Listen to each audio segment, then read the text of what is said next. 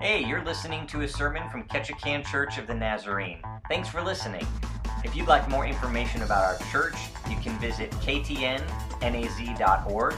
Visit us on Facebook, just search Ketchikan Naz, or you can download our free app from the iPhone store or the Google Play Store. Just search Ketchikan Naz. Thanks for visiting. Hope the Word of God speaks to you today. So with today's technology, I guess I'm going to put one on. That is, if I can get it working. Or is it me? Oh. Sorry about that. Yep, it is me. The reason I don't need a mic is usually they tell me I'm older than dirt. So, okay, there we go. Now I got to turn it on, right? Yep. Okay. You know, I'm getting there. Old people take a little bit longer. You got to be patient with us. Yep. Top one on that? We on? Oh. Now live? Officially. Okay. Well, it's awesome to be here today.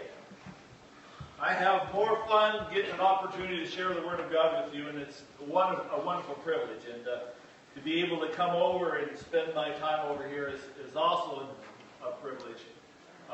One of the great gifts that God gives us is the body of Christ, and I want to tell you how much I so value this congregation and what it means to me as well as my kids.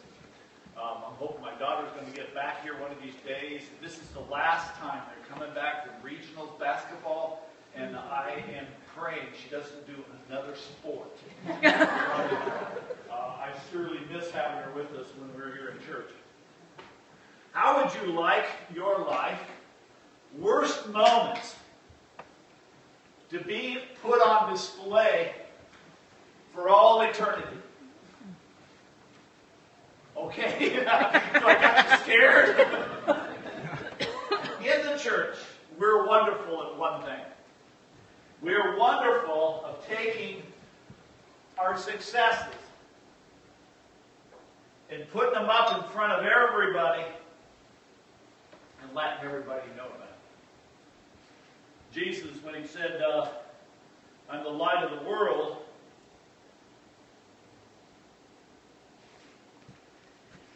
he says, put that out in front of everybody. I'm not going there with that scripture, and I know which one you think I'm going to, but I'm not. I'm going to the ones that talk about failure. And the reason for it is our failures is our pathway to our success. You see, if you were going to have something written and they marked out your failures, and then it was set up there for everybody to see continuously, that's devastating, wouldn't it? But if you look at the scriptures and you look at somebody who failed more than anybody else there's a whole host of them, right? Matter of fact, you can go from Genesis to and Revelations, and there's a whole bunch of them. The biggest failure that I've ever seen is the man that broke down.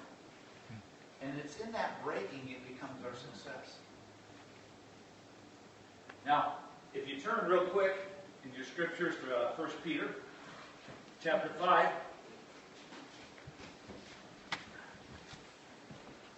1 Peter chapter 5, in verse 5, halfway through that, it says, God is opposed to the proud, but gives grace to the humble. Therefore, humble yourselves under the mighty hand of God, and he will exalt you at the proper time, casting all your anxieties on him because he cares for you. You see, who do you think wrote that? Well, Peter. Yes. And even the title of the book, the letter tells you that. Peter, of all people, was probably the most arrogant of the disciples. I mean, he was not Pastor Peter of our church, okay? All right. But Peter exalted everything. He was there with God. He was going to do whatever God said. He said he'd never deny God. He'd do all those things. But we know more than anything else what happened. In his life, he turned it, and when God finally was confronted with it, 3 times he denied Christ. Finally, at that last denial of Christ, Jesus looked at him in the eyes, and it cut him to the heart, and he broke. And it actually says he wept. But this is not just a weeping. This is not just a crying. This is a deep, deep, deep cry. He says he began to weep, it says in March to the end of chapter 14. In other words, he finally came to a point in his life to where he couldn't do anything else. All of his life, he couldn't do anything to a point where all of a sudden life became wasted, really. Everything he professed with his whole heart, he failed. Now, you think, what would happen if the church decided all these great leaders we have if we put all their failures up in front? We don't do that, do we? What do we put up? We put success up so everybody sees it. But if you take a look at the great people of the Scriptures and the great people of our faith, we find out there's failures all the way along the line. One of the great founders. Who do we look to in the Nazarene Church? John Wesley is probably one of the most pinnacle of people that spearheaded the great revival that swept across the Methodist movement, which gave birth to even the Nazarene Church today. It was a lot of what he had done. You know what I was first, when the Lord called me to ministry, I first went out, and you know what I did? I bought the complete works of John Wesley. If you could have an idol in life, it was John Wesley to me. John Wesley would get up on his horse. He would travel. He'd preach 3 times a day, and he was nonstop. He was a man of prayer. He was a man of great intellect. Matter of fact, I looked at him, and he says, his standard was so high that you would look to him as he's the pinnacle of all things. But you know, there's one problem that he did. He wrote so many letters throughout his entire life, to where not only his sermons are preserved, but all his correspondence that he has is there as well. You know, and I used to spend my time pouring through his letters. And then I started to notice, you know, that one time in his life in England, where all of a sudden his heart was overwhelmed, and he broke, and he realized that he was even saved. The movement of God spread into him. The Holy Spirit poured into him. And he went out and he preached the gospel. And he was nonstop from then on. For the rest of his life, he was always nonstop. And then all of a sudden I started to run into other parts of his life. Like the great crusade he had up in Scotland. Except it wasn't all that great. He came back. It was a miserable failure. Matter of fact, he was so depressed that he wrote to his brother Charles, I wonder if I'm even saved. What? After all you went through? How can... You see, he was a human being. And how depression can break us. And how we can come to a point where we even question whether we're even saved. You start to go through his letters, you start to notice time and time again where sometimes he struggled. Matter of fact, in his theology, sometimes we even have a tendency to declare one thing or another, but really he wrestled in his theology and his thoughts and what God did and how God is supposed to act. And we act as if everything that he has done was total success. It wasn't. How many of you guys are basketball fans? Probably here in Alaska, you all got to be basketball fans, right? But you know, one of the greatest ball players that we know of all time is what? Michael Jordan, right? You know what Michael Jordan said? He says, I have shot over 9,000 shots in a game. I have also lost over 300 games. 26 times they gave me the winning shot. I missed it and lost.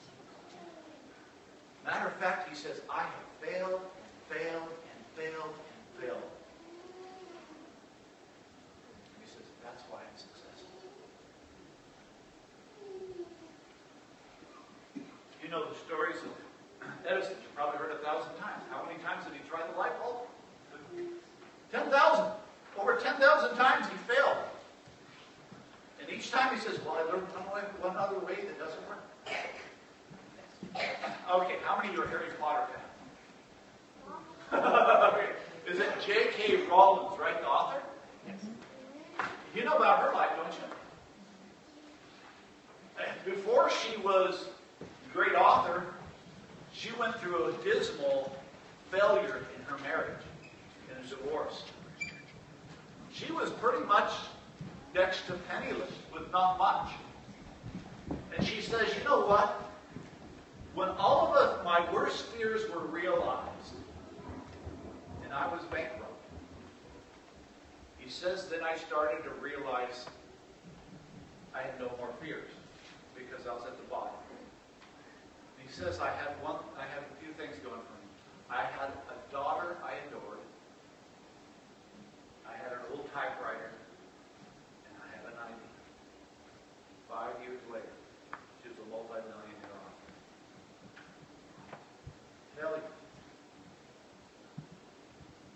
Failure. Failure. Why isn't these people fail so badly and yet find success? What do we do with our kids when they play basketball? At the end of the year, they get some trophies, right? Wrestling, different things. They get awards, right? Why do we give them awards? Yeah, right. Really, we accomplished something, right? You got but at the end of the year, you got that participation trophy. Oh, well, okay, you got participation. Well, each time we give those things, or what? To build so you can look back and say, when you go to the household, you probably nowadays, let's say years ago we didn't even give all those trophies. Nowadays you see trophies up there, you see ribbons up there, and that reminds you of your success. You know, God did that to us. In Israel, when the Israelites, each time they did something, God says, build a monument. And when they crossed the Jordan River, he says, now each one of you tribes, you lay a stone on it. We're going to build a monument to remember what God has done.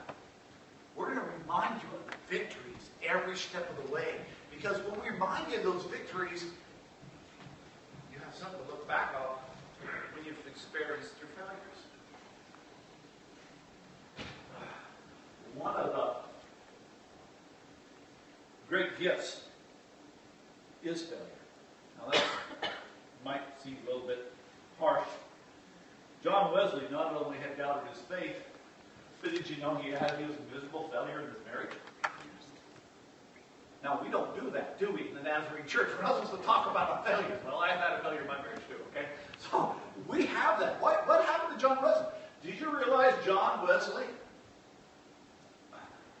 and his wife were separated?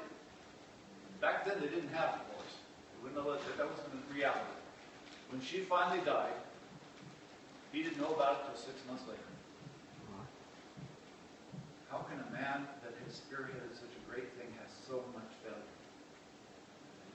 One of the greatest movements in recent years came of a Nazarene minister who was heading up a congregation in Portland, Oregon.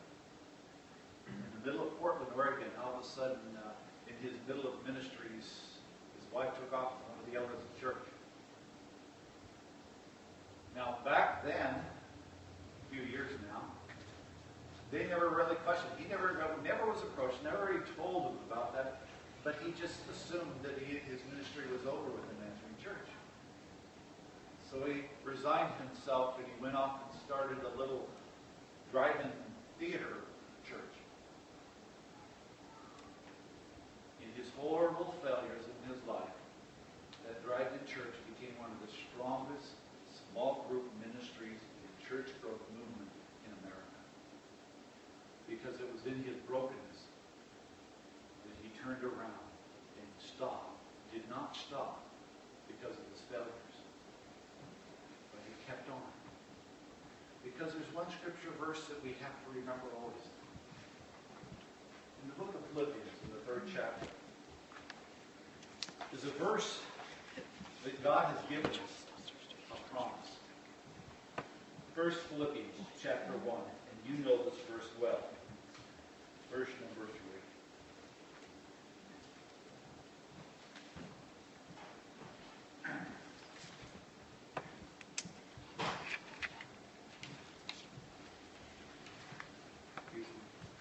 I got my verse down wrong. Well, let me give you the verse because you know by heart. You tell me where it's at. I got my number wrong. He who began a good work in you. What is it? What? He who began a good work in you will what? Now here's what God gave you. You see, our success is not based upon that. Because God gave you one little gift. You know what that gift is? Let me show you. Okay? What do you got there? I got one right here. I don't know if you can see this. I bet you can. I can barely even see it myself. There it is. There it is right here. You don't see it yet? There, in a sec. Does anybody see this? Buddy? Yeah. It's a little seed. What kind of seed do you think that is? So God gave you a gift, and that's a gift. That's not something you had yourself. And that's a gift of faith. He says, if you've got a gift that small as a mustard seed, that's not yours. That's God's gift to you. If you have faith as a mustard seed, what happens? It grows, doesn't it? And not only does it grow, it gets to be the giant. You see, God began a good work in you. He began it with the seed of faith that He placed in you. And when He placed that faith in you, He knows He's going to carry it on to completion. You know, I have a real tough time with how Jesus does things sometimes. It doesn't square with my way of thinking. And the reason for it is the fact is, I normally look around for success in order to develop success. Isn't that the way we do it in America? We find somebody successful, and when we find somebody successful, that's what we march behind, right? That's somebody very successful. If they're successful, then they're going to be a good leader. Well, yeah, that's not the way Jesus does it, does it? In the book of Mark, turn real quick with me. This is one of my favorite little ending pieces that I've ever ran into. In the book of Mark, in the 16th chapter, you turn to Mark 16, and while you do, I'm going to read a little passage out of Luke. Luke says in his chapter, don't get upset and don't let all the doubting questions overcome you. Or overtake you is another translation. It's saying doubts and questions are going to come in your lives. And questioning things is a very healthy thing normally. But don't we look for confidence? Look what Jesus did. After Jesus' death and resurrection, in chapter 16, verse 9. After the resurrection, now after he had risen early on the first day of the week, he first appeared to Mary Magdalene, whom he had cast out 7 demons. She went and reported these things to those who had been with him. While they were mourning and weeping, they heard that he was alive and had been seen by her. They refused to believe it. Okay? Now the next verse says, after that, he appeared in a different form to 2 of them that were walking along their way on the way to the country. And they went and they reported to others. But they didn't believe them either. Okay? Now, I don't know about you, but these are not the type of people that I would trust what I've spent my entire life to. They questioned. They doubted. The very next verse, it actually even says, after he appeared to the 11 themselves, they were reclining at the table. And he approached them for their unbelief and their hardness of heart, because they had not believed those who had seen him after he had been risen. And the very next word, after they repeatedly did not believe, Jesus turns around and he says, now go into the world, preach the gospel to all creation. Wait a minute, Jesus. Don't make sense to me. I meant you spent your life, you died on the cross, you poured yourself out, and then you're walking away and you're taking the ladder of your work and handing it to people who just said they didn't believe. Why? Because he who began a good work in you will carry it on to completion in Christ Jesus. Because he knows you. But he's also convinced that that seed that he planted in you, the promise of God, is going to find completion. You know what we do in life? I can't do it. I have too much doubt. I can't do that. I'm not good enough. God made you. God made these guys who didn't believe. Guess who spearheaded the church? Peter. The one that failed miserably in the scriptures. Why did he fail? He was a human being like you and me. He was caught off balance if he failed. Guess what, folks? I failed. And I know you failed. Because you're human. But God said this. That little seed of faith that I've placed on you, I'm going to carry to completion. And then he turns around and he hands that liner to you. His life. And says, now you go take that elsewhere. Because he knows there's victory. Those disciples, by any stretch of the imagination, should be miserable fellows. It's taken that life, and you stand here today because God trusted somebody with doubt, with question. And because they doubted and questioned, it wasn't issue. It's because God began that work in their lives. And that work in their lives, God's going to carry it on until he comes again. So you don't have to worry that you don't have it together. You don't have to worry that you can be a miserable failure. Because folks, the world is full of miserable failures. And if we took our whole history, and if we wrote it all out for the world to see, we don't put it up on front, but you know what? Maybe we should. Maybe when we do doubt, we need to make sure we raise that up and say, I'm struggling with this. It's not that I question the fact that what God's doing is that I have faith in his promise. That he who began a good work in you will carry on to completion. Would you bow your heads with me? And could I have the music people? I just appreciate the music so much.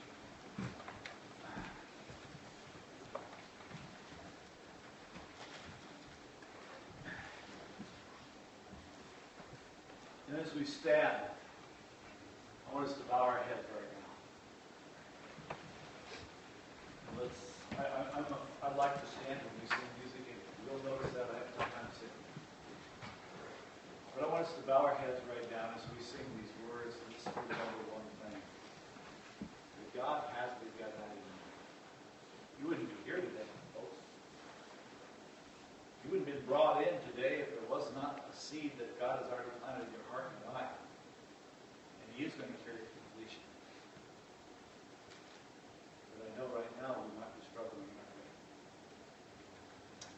Father, today, Lord Jesus, you have given us a great gift of your Spirit. Lord Father, when you did leave, you left your Holy Spirit to be with us forever. For that seed that you planted in us, Lord, I know that by your promises you carried out completion. But Father, today, Lord, I ask God that you would reach into our hearts